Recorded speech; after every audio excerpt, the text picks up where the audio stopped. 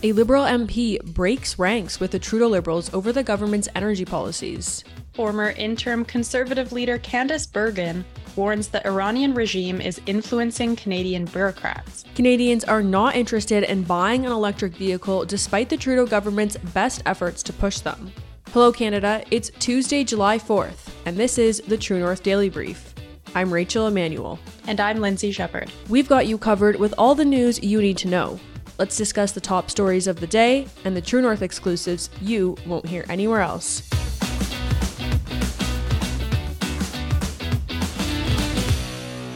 A Liberal MP from Atlantic Canada has publicly criticized Prime Minister Justin Trudeau's carbon tax hike and the impact of his government's energy policies on the region's economy. Wayne Long, who represents the riding of St. John Rothesay in New Brunswick, said he is feeling the pressure from his constituents, who are struggling with a high cost of living while the Trudeau government ramps up costly carbon tax hikes.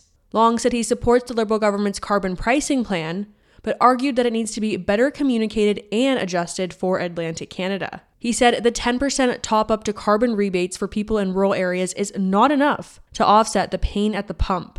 The Liberal MP also said he is unhappy with his own government's approach to the clean fuel regulations, which he said are penalizing Irving Oil, Canada's largest oil refinery and a major employer in Atlantic Canada.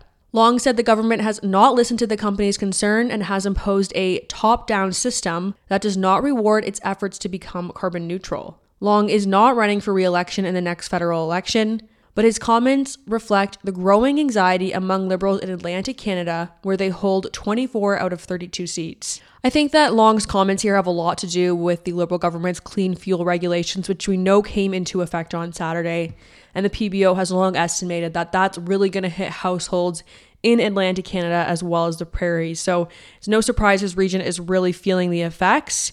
It's nice to see him break ranks and actually speak up for his constituents, though obviously with a noted caveat that he's not running for re-election, so not a huge chance of him being penalized here.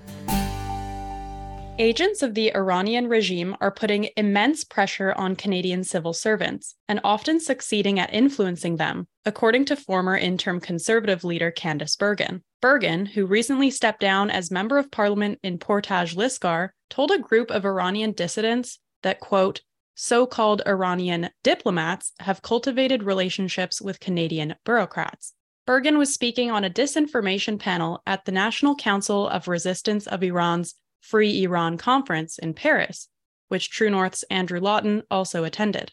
Bergen said in previous years, Global Affairs Canada civil servants tried to get her and other members of parliament to not attend the annual event. Bergen said, quote, some of the biggest pressure that I've received has actually been from the bureaucrats who would call us in and advise us not to be participants of this conference.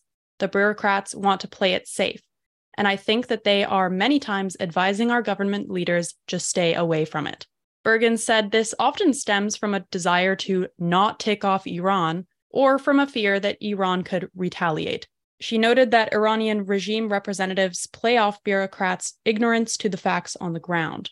Bergen also warned of, quote, appeasers of the Iranian regime who have infiltrated many aspects of civil society in Canada and around the world. Rachel, what do you think about these, allegedly Global Affairs Canada civil servants trying to control where members of parliaments go, what kind of conferences they go to, what kind of issues they're paying attention to? Yeah, this is a really interesting story. I don't think it's surprising that members of the government, especially of global affairs or other civil servants, would sometimes seek to weigh in and offer guidance to members of parliament. I think that Candice Bergen is an excellent member of parliament, or at least was, and I think she knows the issues really well, but not all members of parliament are the same. And I mean, we've seen evidence of that time and time again, where it seems these MPs just don't know what they're talking about.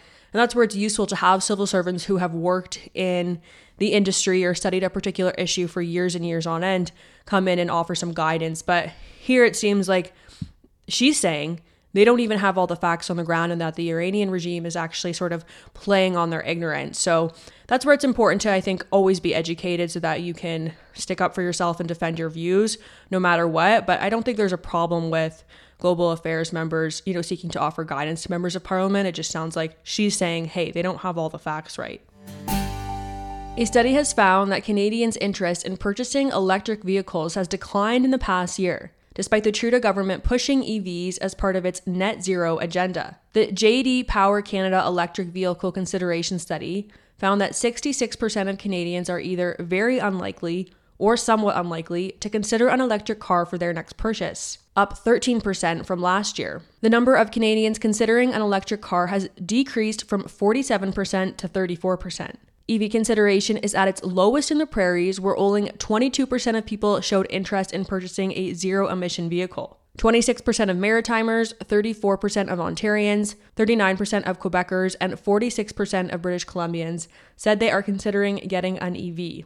As for the reason behind EV hesitation, 63% cited concerns with range, 59% cited the price of the cars, and 55% noted a lack of charging stations. The Trudeau government wants to drastically increase the number of electric cars on the road as part of its net zero agenda, which will eventually see the elimination of new gasoline car sales. The Liberals announced last year that it plans to mandate 20% of new vehicles sold be zero emissions in 2026. The mandated percentage would then increase to 60% in 2030 and 100% in 2035. The Trudeau government has offered billions in subsidies to car manufacturers to build EV plants in Canada, including $13 billion to Volkswagen, an amount that has been described as utterly off the charts. Looks like the Liberals are going to be in trouble for their mandated plan to have 20% of new vehicles sold be zero emission in 2026. If we take a look at these numbers, Canadians seem less interested in purchasing an EV than they ever have been. Lindsay, would you be interested in purchasing a Tesla, or is that something that you would just see as kind of unreasonable, and are you concerned about some of these other things that Canadians mentioned, like range and the price of the cars?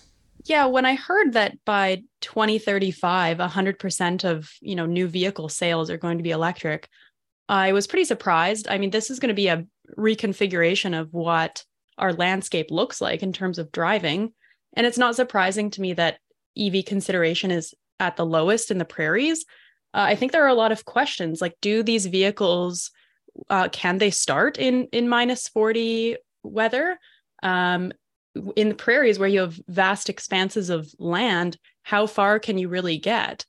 And even in places in Vancouver where you could say EVs are probably the most popular, I have read accounts of, public charging stations just always being in use. It's really hard to charge your car at one of those public stations. And is that going to be the future? Like, the title of a CBC op-ed was actually, something along the lines of, I own an EV and I love it, but my life revolves around charging it. And I worry that's what it's going to look like for people with EVs, is your life is going to revolve around where to charge your car, how far you can get, and all that. Yeah, that sounds like an absolute nightmare. I'm the type of person who leaves my gasoline till it's like very, very empty, because I just hate getting gas, just because it's bothersome how expensive it is.